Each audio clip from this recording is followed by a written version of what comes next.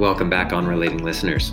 Today we have Jeff Pincus. He's been on the show before, an excellent couples therapy teacher and therapist, and he brings some great nuggets, some pieces of wisdom around how to get out of fights and not get into them in the first place, and what needs to be put into place in your relationships so that you don't let your short-term brain undermine your long-term goals for your life. So I can't say enough about Jeff. I think you'll really appreciate his teaching style. It's very clear and very positive in his approach. So here's Jeff.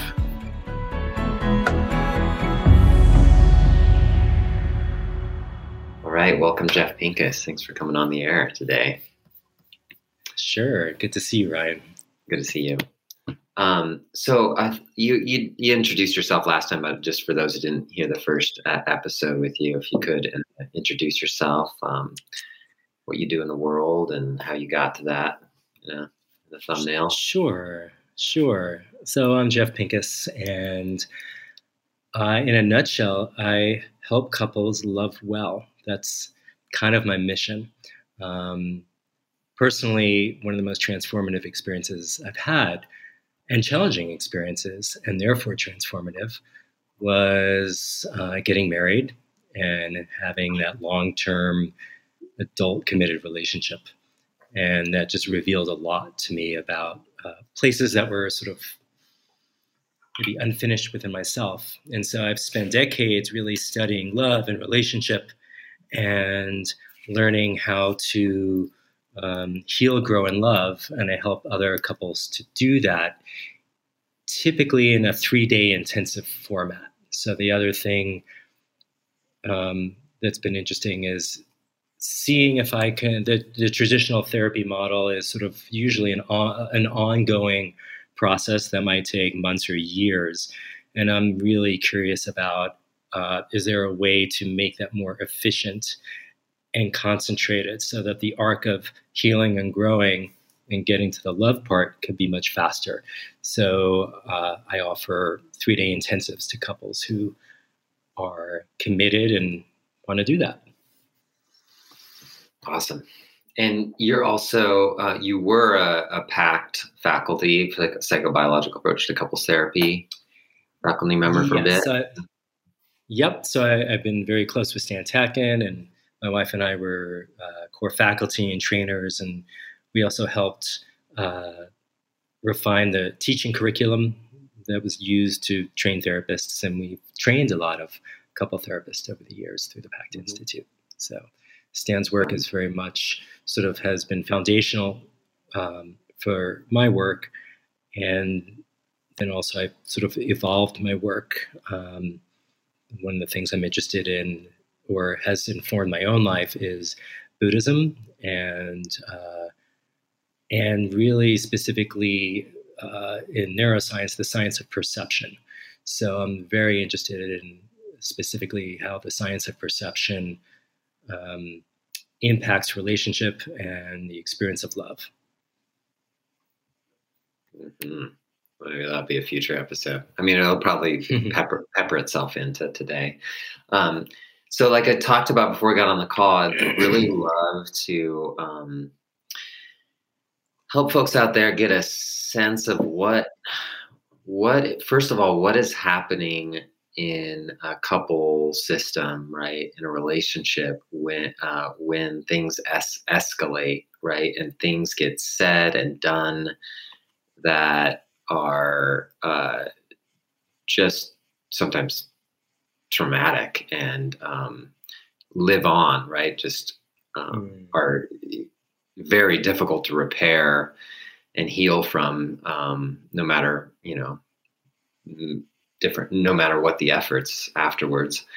And kind of along, which you'll probably get into then along with that, what are the repair processes that actually work for some of these really, I'm just noticing it in some of the couples I work with, just hearing, some of the things that are said that,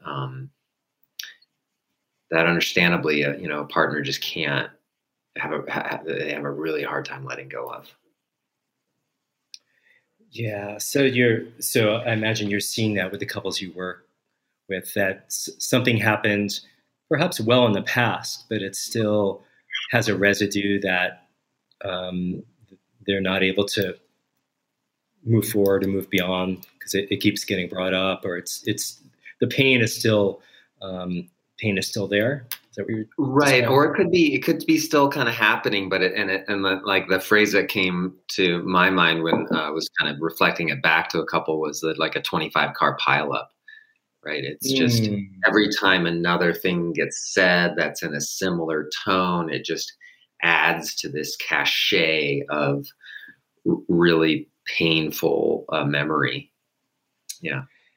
And I think that's an apt metaphor that you used, because a 24 car pileup, I mean, that would be something horrific and traumatic, and the experience of it would be one of threat to life.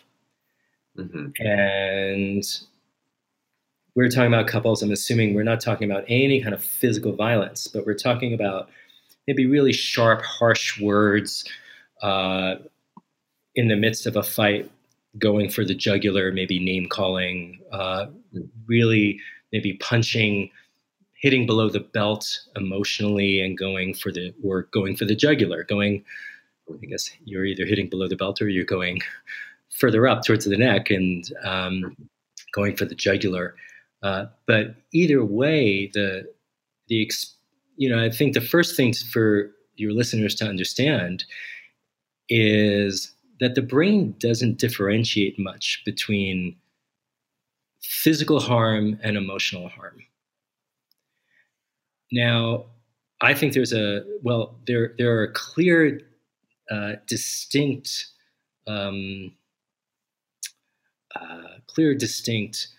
implications between physical harm or physical pain versus emotional pain or emotional harm, right? So, I'm not one that thinks of verbiage as necessarily violent. I hold a very clear line of, say, domestic violence is really about physical violence, but verbal things can be said that are profoundly emotionally painful, that have a similar that leave a similar residue, because the brain doesn't differentiate between, say, physical harm or physical pain and emotional pain or emotional harm. Does that make sense, first off? Yes. Yeah. Okay. And we're talking about a situation, it sounds like, where a couple tends to escalate to the point where it moves from being a lover's quarrel, where they're clear that we're two people that love each other, and yet I'm really fucking frustrated with you, or I'm really disappointed, or I'm really hurt.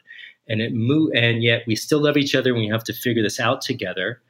That it's moved out of that experience into another one where it's much more like a street fight, where you have two people now at odds with reflexes that are primarily about protecting oneself at any cost.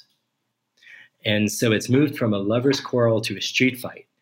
And if you're in a street fight, you want to make sure you win, or you're the one that walks out of that dark alley, because otherwise terrible harm might come to you, right? That's very different than a lover's quarrel, where you want the relationship to continue in a good way. Then this couple, despite being in the alley, they're going to have to get out of that alley quickly. And if not walking out holding hands, at least recognizing there's no enemy here, and that there's some kind of misunderstanding. And therefore, I'm not going to go for the jugular. I'm not going to hit below the belt. I'm not going to call you that name, even though it came across my mind and I want to say it, but I'm going to pull my punch, and we're going to work through this in a better way to understand what's really going on, because there's some kind of misunderstanding. But we're talking about a couple that's beyond that point, and that is now engaged in a sense, a fight for survival. And now you have two scared animals that basically are fighting for the emotional death. And unfortunately, it's going to harm the relationship. And yet, in that moment, that's not the most compelling thing for them, because we have a short-term brain in a long-term life, or in this case, a short-term brain in a long-term relationship. And at this point, the brain just wants to neutralize that which is threatening, or to hurt back in the way that we feel hurt. And they're not thinking about the long-term consequences of what they're about to say or their behavior. Right.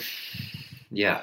So the maybe obvious question is like, what does it look like for a couple to get clear about how they are going to fight, how they're going to quarrel? I mean, this is a starting point to understand their, sometimes disadvantageous neurobiology. Sure, right? And yet, how do they find their way to putting on the brakes, to reminding themselves that this is about us and not about me?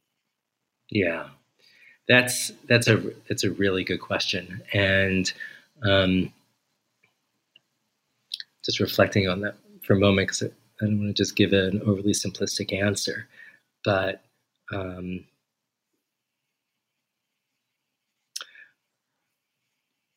for one, just that there's a mutual commitment to have some degree of regulation, some degree, oftentimes, we learn best through mistakes. So couples that have been around the block or been in that dark alley together and gotten out and realize, we don't want to do that again.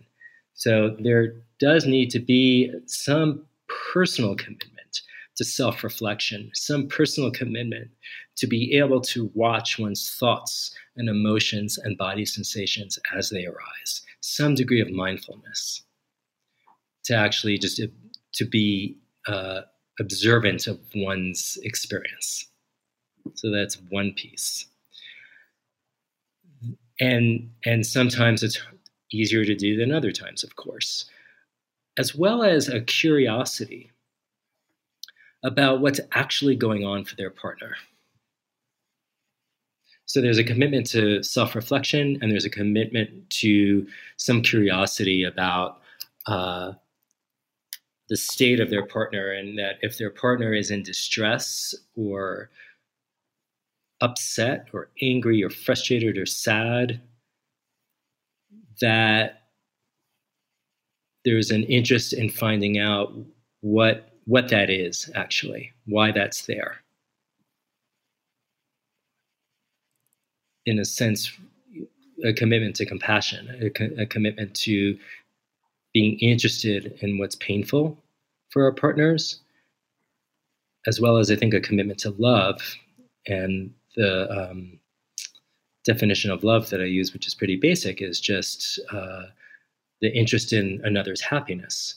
So if you're interested in your partner's happiness and you're invested in that, and you're interested in your partner's what's painful and helping out with that, then in the moments when we feel like lashing out, and I don't know about you, but I've certainly been there, we've all been there, can there be at least some degree of self-reflection and being like, okay, wait, I know where this goes and I don't want to go there. And it's certainly more efficient if both partners have that same commitment to do better, and really. Yeah. I know some. To be honest, I tend not to be one for rules. That's my own sort of bias. But the idea of rules of engagement, like just knowing what you can and can't get away with, like what's going to um, cause harm, and what's going to maybe just be like a release of of tension. Some partners can say "fuck you," and the other partner can handle it. Another partner might say that, and the partner will feel like, "Well, that you're being abusive towards me." So I am not, in a sense, the morality police, as much as I think it's for every couple and for every partner to really get honest about what feels okay and what is off limits, and then they have to agree to that. Mm-hmm. And that's a good lead into to think of it as the art of accountability, because the classic scenario is, hey, you agreed to not raise your voice, and well, you didn't the other day, like this tit for this Yes. difficulty to be held accountable, to know how to hold another accountable in a way that's actually relational versus just more blame, passing the buck.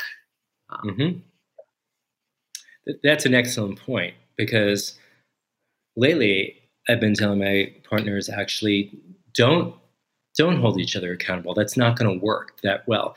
But if you both hold yourself accountable, that works better. I think then if one breaches that agreement, it might still, like in the moment, saying, "Well, you agreed to," right, is likely going to pour gasoline on the fire. So part of what we're talking about is how to get skillful with conflict, which is not easy. But if the partner, again, is say feels like they're being yelled at, and there was an agreement not to raise voices, a request might have more leverage rather than saying "you agree to," because that could be a power play, as opposed to, "Hey, could you just please lower your voice? And I want to hear what you're saying, but can you bring it down a little bit?" That probably will go better than just the tit for tat that you just described, which is, again, so human to do. Right. And as I've been seeing it, it seems like that there's a real necessity or function in at least one person taking the role or position of leadership in terms of moving the moment towards dialogue, right, through a clear stance of we're doing that thing again. Right? It seems like we're doing that thing where we just don't hear each other. Can we slow down? Mm-hmm. I think it'd be a good moment just for us to slow down here. Some presence of mind, right? To like change the story of what's happening. Because it seems like, right, these couples get into the story, like you're describing, that they just have to fend for themselves. And the louder they get, the more adamant they get, the more likely they will survive. Like that's the story they're living in. And so it seems like to have one person kind of come in and a little bit, it's almost like a little parental too. Like, let's do something different here, guys. I mean, almost like you're talking to the children that are quarreling, fighting in the moment. I know you both have a lot to say, and you both really, really want to get heard, but I think you're also an IFS therapist, aren't you? Mm-hmm. Yeah. I was like, oh, cool. That's good. And I could see like, oh, your IFS is showing, right? So you're, in a sense, there's that that wiser self that's able to sort of corral, the other parts that of us or of the couple that might be running amok a bit. So, and whoever can must, right? I think it's a role that both partners have to play. And oftentimes, partners have to move against their own instinct, which oftentimes has this idea that relationship is inherently unfair, right? That's the sort of the residue from the deep past that many of us have, that relationship is inherently unfair. And so your listeners might even feel like, well, why do I have to be the one? Well, you're the one because you can. So whoever can must sort of bring the two of you back to a place where something can be worked out in a good fashion, in a satisfactory fashion, without the damage that will be caused if no one's corralling anything. If it's digressed to the point where it's a street fight, both of you are going to get hurt. So whoever can be the sort of the bigger person, the more mature person, do it. Not in a pedantic way, but in a clear, loving way. Remind your partner, hey, wait, let's bring it down. Right. Isn't that the art, right? Though, like paternalistic, maybe too, right? Like, not being this, not taking it as this opportunity to be the bigger one, the more evolved, Right. member, right? Which doesn't ever land well, obviously. Right, because we can weaponize anything. Like even we could take any medicine and turn it into poison because, and if you're honest with yourself, like, there can be a holier than thou or self-righteous. But if you're really coming from that grounded place of, oh shit, I know where this goes and I want to work this out with you and we love each other. Remember, let's bring it down. Just if you could talk a little bit more about the difficulty of having this kind of short-term brain in a long-term life. Yeah. Okay, short-term brain in a long-term life. So culture evolves quickly, biology doesn't. So we're still mostly wired for procreation and survival.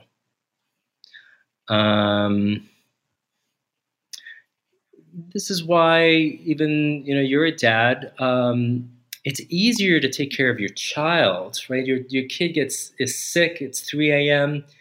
You don't feel like getting out of bed and cleaning up the vomit, but you do. There's an innate motivation to do that seems to be hardwired into our genetics, because otherwise none of us would have been here, because we would have been somewhere along the line. People were too difficult and parents probably would have been like, I'm not really into this anymore. And we all would have died. But instead, you get your butt out of bed, 3 a.m., clean the vomit, clean the sheets, put your child back to bed, so that our offspring have the best chance of survival. We also don't always feel like going to work every day, but we do, because you have to buy food and keep a roof over your head. So you do that as well. And I think there's also an endogenous motivation for that, because that also has to do with basic survival needs. Long-term relationship of two people, I'm assuming at this point in our conversation, but two people that are good friends and sexually attracted to each other and mates and raising children and managing money in a home and are companions throughout the different stages of life. That's a very new construct that probably is well less than 100 years old. I think it's a really cool construct myself, but it's really challenging, because oftentimes when need be, there isn't the reflex to do the loving thing in the moment. And instead, what trumps that is safety and security needs. So people end up protecting themselves at the cost of the relationship. Though, just to be clear, you can't protect the relationship at the cost to the self either. So we're dealing with a very complex equation of how do you protect yourself in a way that's good for the relationship, and how do How do you care for the relationship that's in a way that's ultimately good for the self? But that might not feel good short term. So to go back to what you just suggested some of your listeners do of if you can kind of take the higher ground without being self-righteous and help regulate the situation in the moment, that isn't necessarily reflexive or instinctual in the same way as defending oneself or counterattacking or even just trying to justify or explain one's behavior. Those are all sort of either protection of oneself. So you can see the conundrum when there's conflict, and conflict is inevitable when you have two people that have two brains, two histories, two different sets of perceptions, that some kind of disagreement or misunderstanding isn't far away. And when that arises, how to keep that from moving into a state of where it does feel like physical survival is at stake. And so you can see what's hard is to be able to do the loving thing in the midst of battle, in the midst of feeling threatened, in the midst of feeling dismissed or disappointed or whatever the pain point is, to still be able to have the longer view of, hey, I want this relationship to continue and I want it to go well. I can't just lash out and I can't just defend myself. There's got to be a third way, a different way where we can get closer to the reality of the situation. Mm-hmm. Yeah, and as you say that, I mean, as I see it for myself and many folks, that third way sometimes isn't right to like some leadership move. Although it is, I see it as I think of it, it is a leadership move. It can be to simply actually state one's feeling. Yeah, say more. Right, like actual real time, like, wow, I'm feeling like really scared and I just almost want to like leave the room right now because this is a lot. I'm hearing blame and I'm about to really go in on the defensive. I don't want to do that, but I don't know what to do. I think that's beautiful, Ryan. Exactly. That was like, great. The period is really key because there's like only so much that another can hear in a moment like that, right? They have like bandwidth for about like 75 words, it seems like, before they start to hear defensiveness or attack.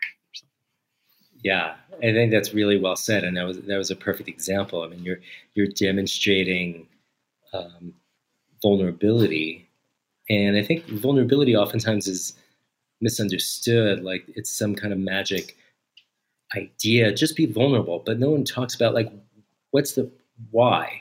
But the power of vulnerability is you're describing being so honest and accurate about your experience and owning your experience, rather than overly focusing on your partner's behavior, which is oftentimes naturally going to create a pushback. So when you talk about your own experience, the way you just did, your experience is irrefutable.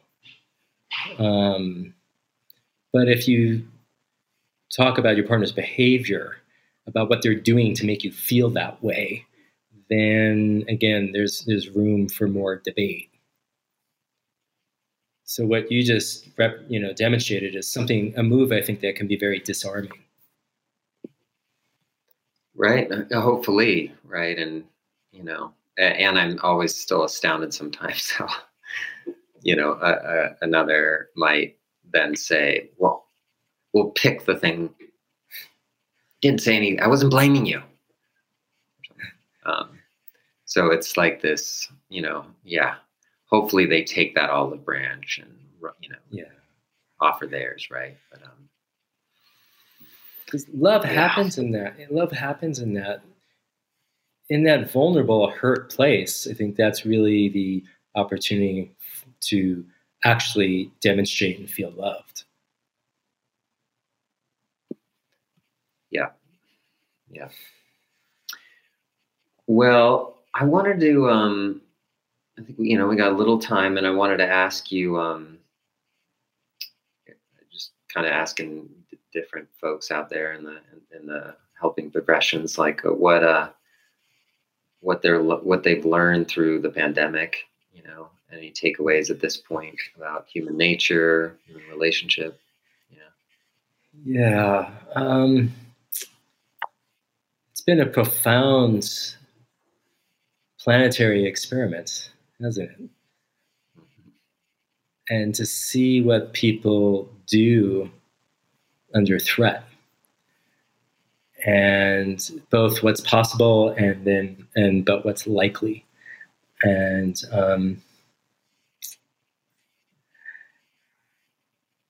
this is a big topic, right?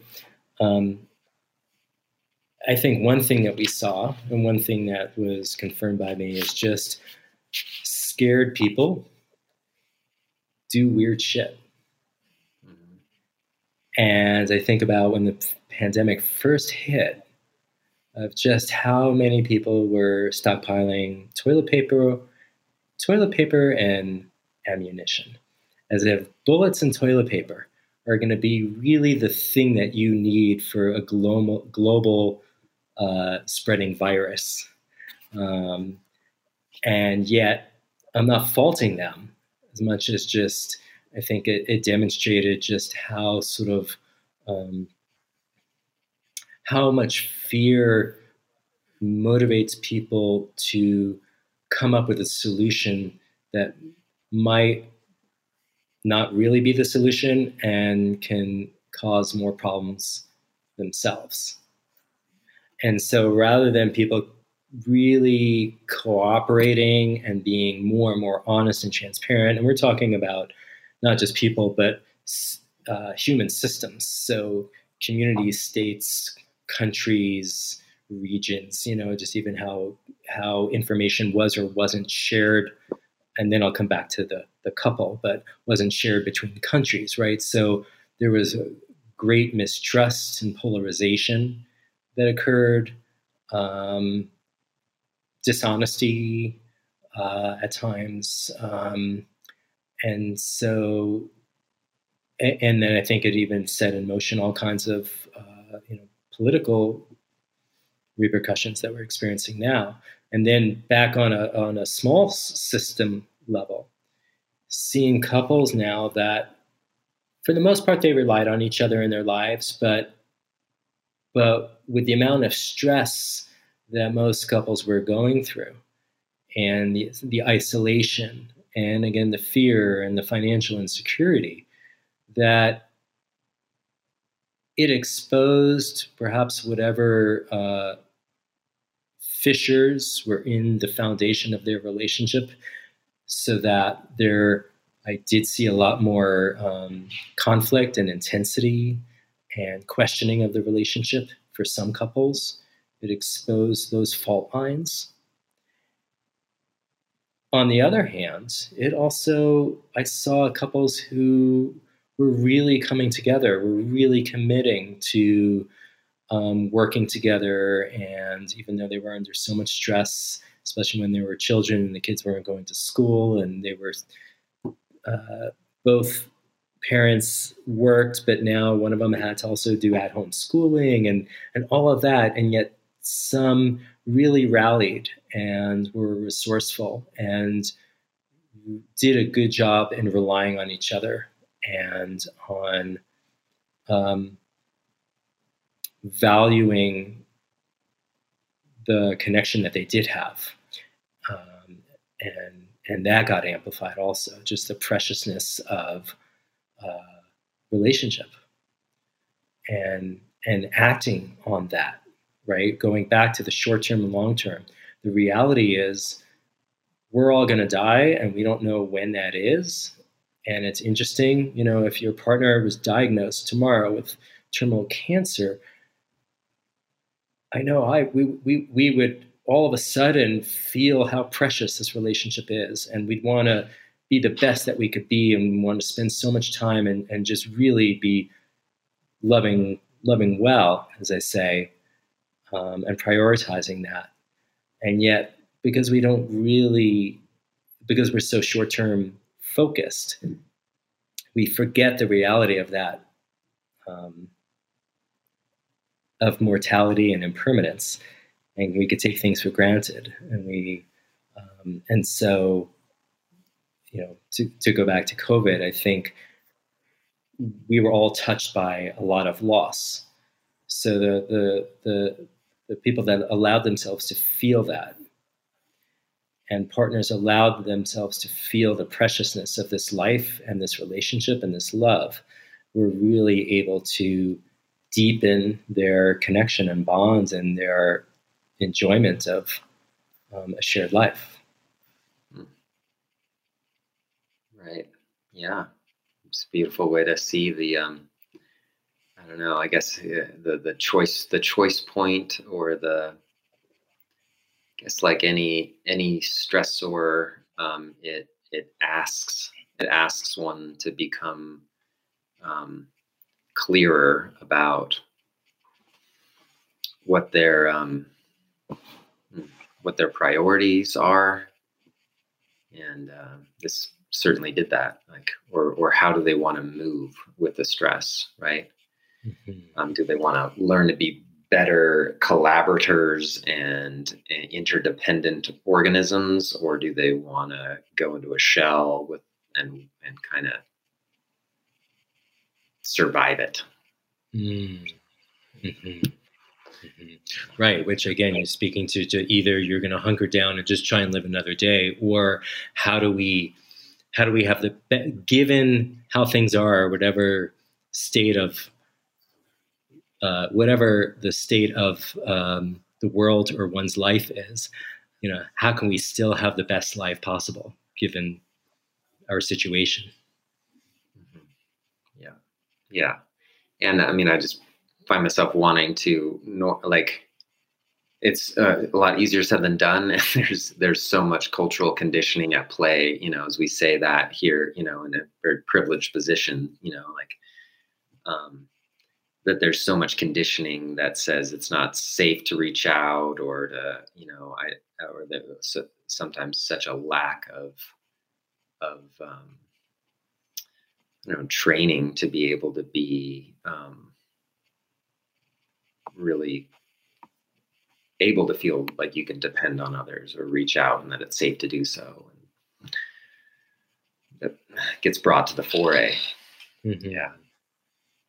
I wanted to I was thinking it'd be a good kind of gift to the folks out there to just that they can take away the kind of, for lack of better words, the kind of formula for mm-hmm. for how to de-escalate and how to repair, just so that they can kind of leave this conversation with that in their minds. And so I was going to just feed it back to you and see if you want to sure add anything. So first is actually just developing a mutual commitment to restraint, to keeping things in the arena or the scope of a lover's quarrel versus like street fight. Yes. First thing, like having that be like, this is what we commit to. This is the culture we want to create. Mm-hmm. Secondly, this is ongoing, but developing a personal commitment to self-reflection, to actually watching yourself and watching the parts of you, if you want to think of it that way, that want to just say what they want to say, or feel the right to do whatever they want to do because the other did that, and that's living in that kind of mode, and having the awareness of how that operates in you, so that you don't let it so that it doesn't take over. Mm-hmm. Yeah. I think that even just that, would go a long way. With that first part,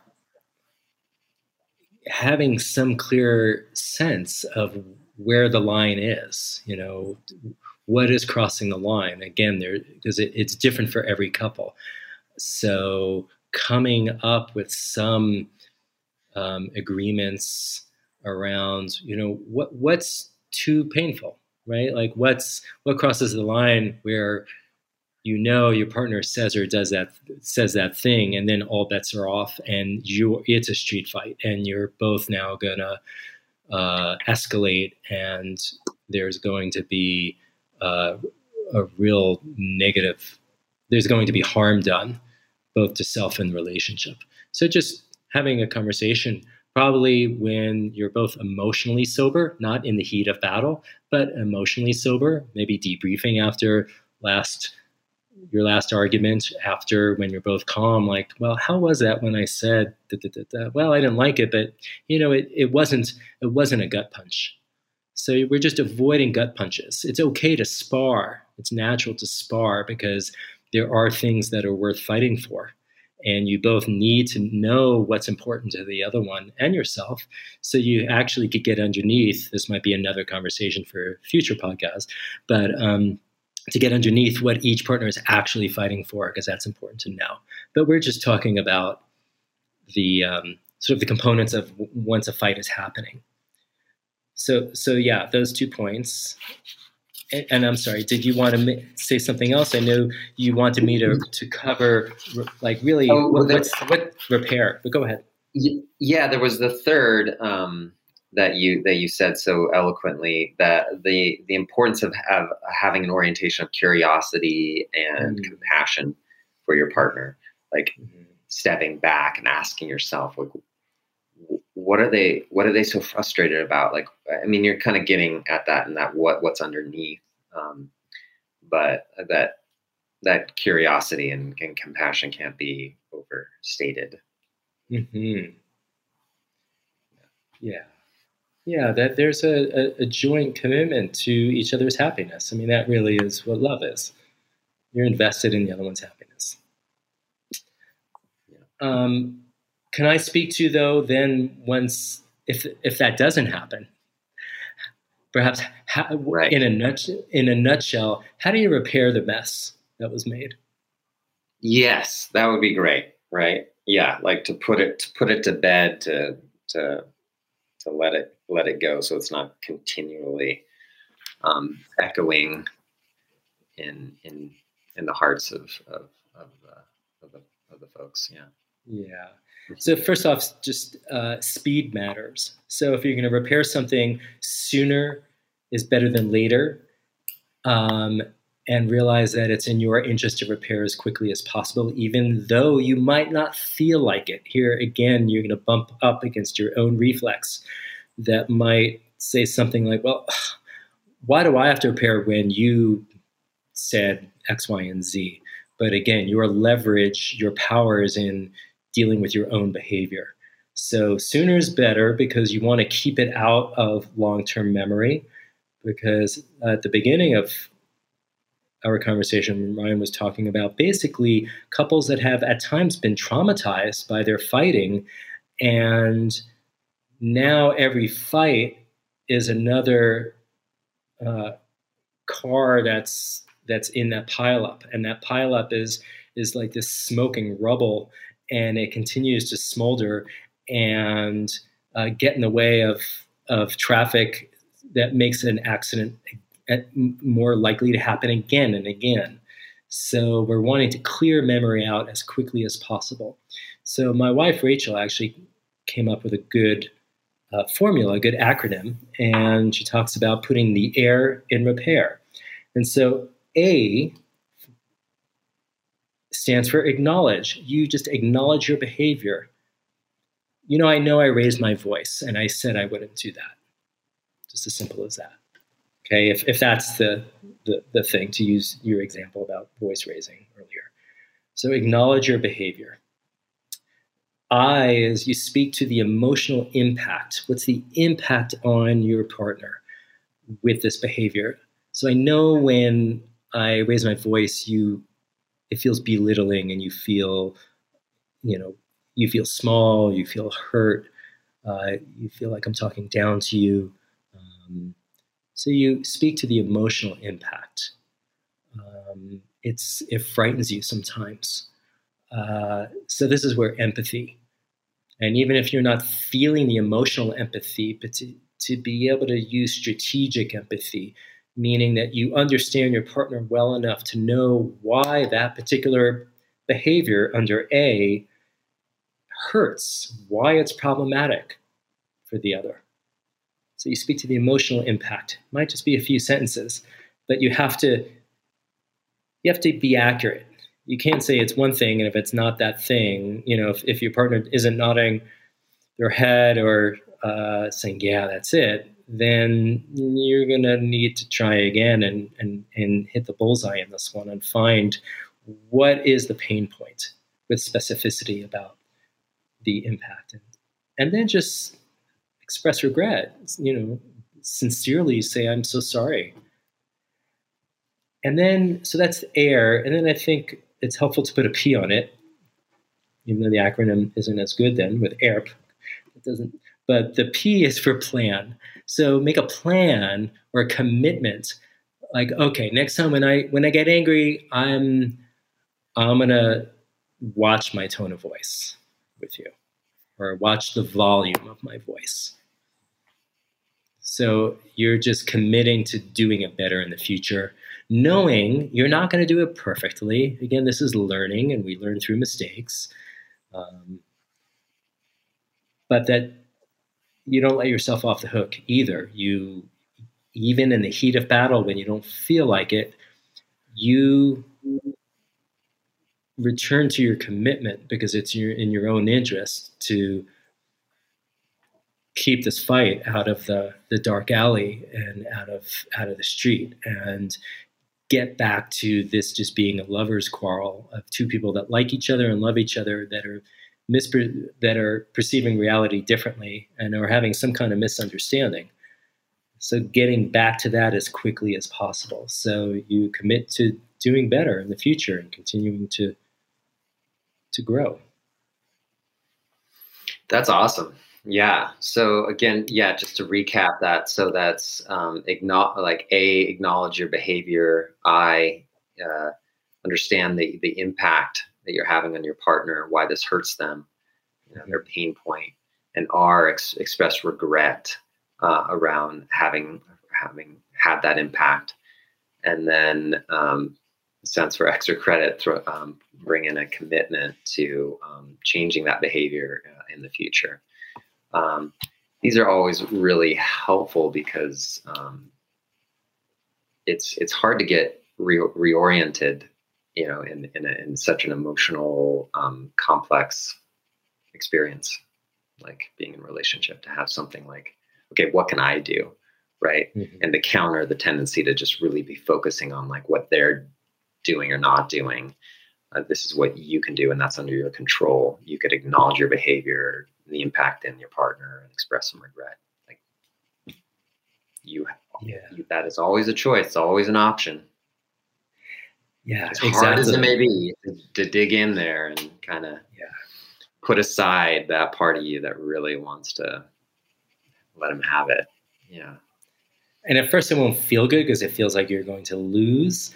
But once you start to practice this, once you start to hold yourself accountable and realize, I'm sorry, I said that.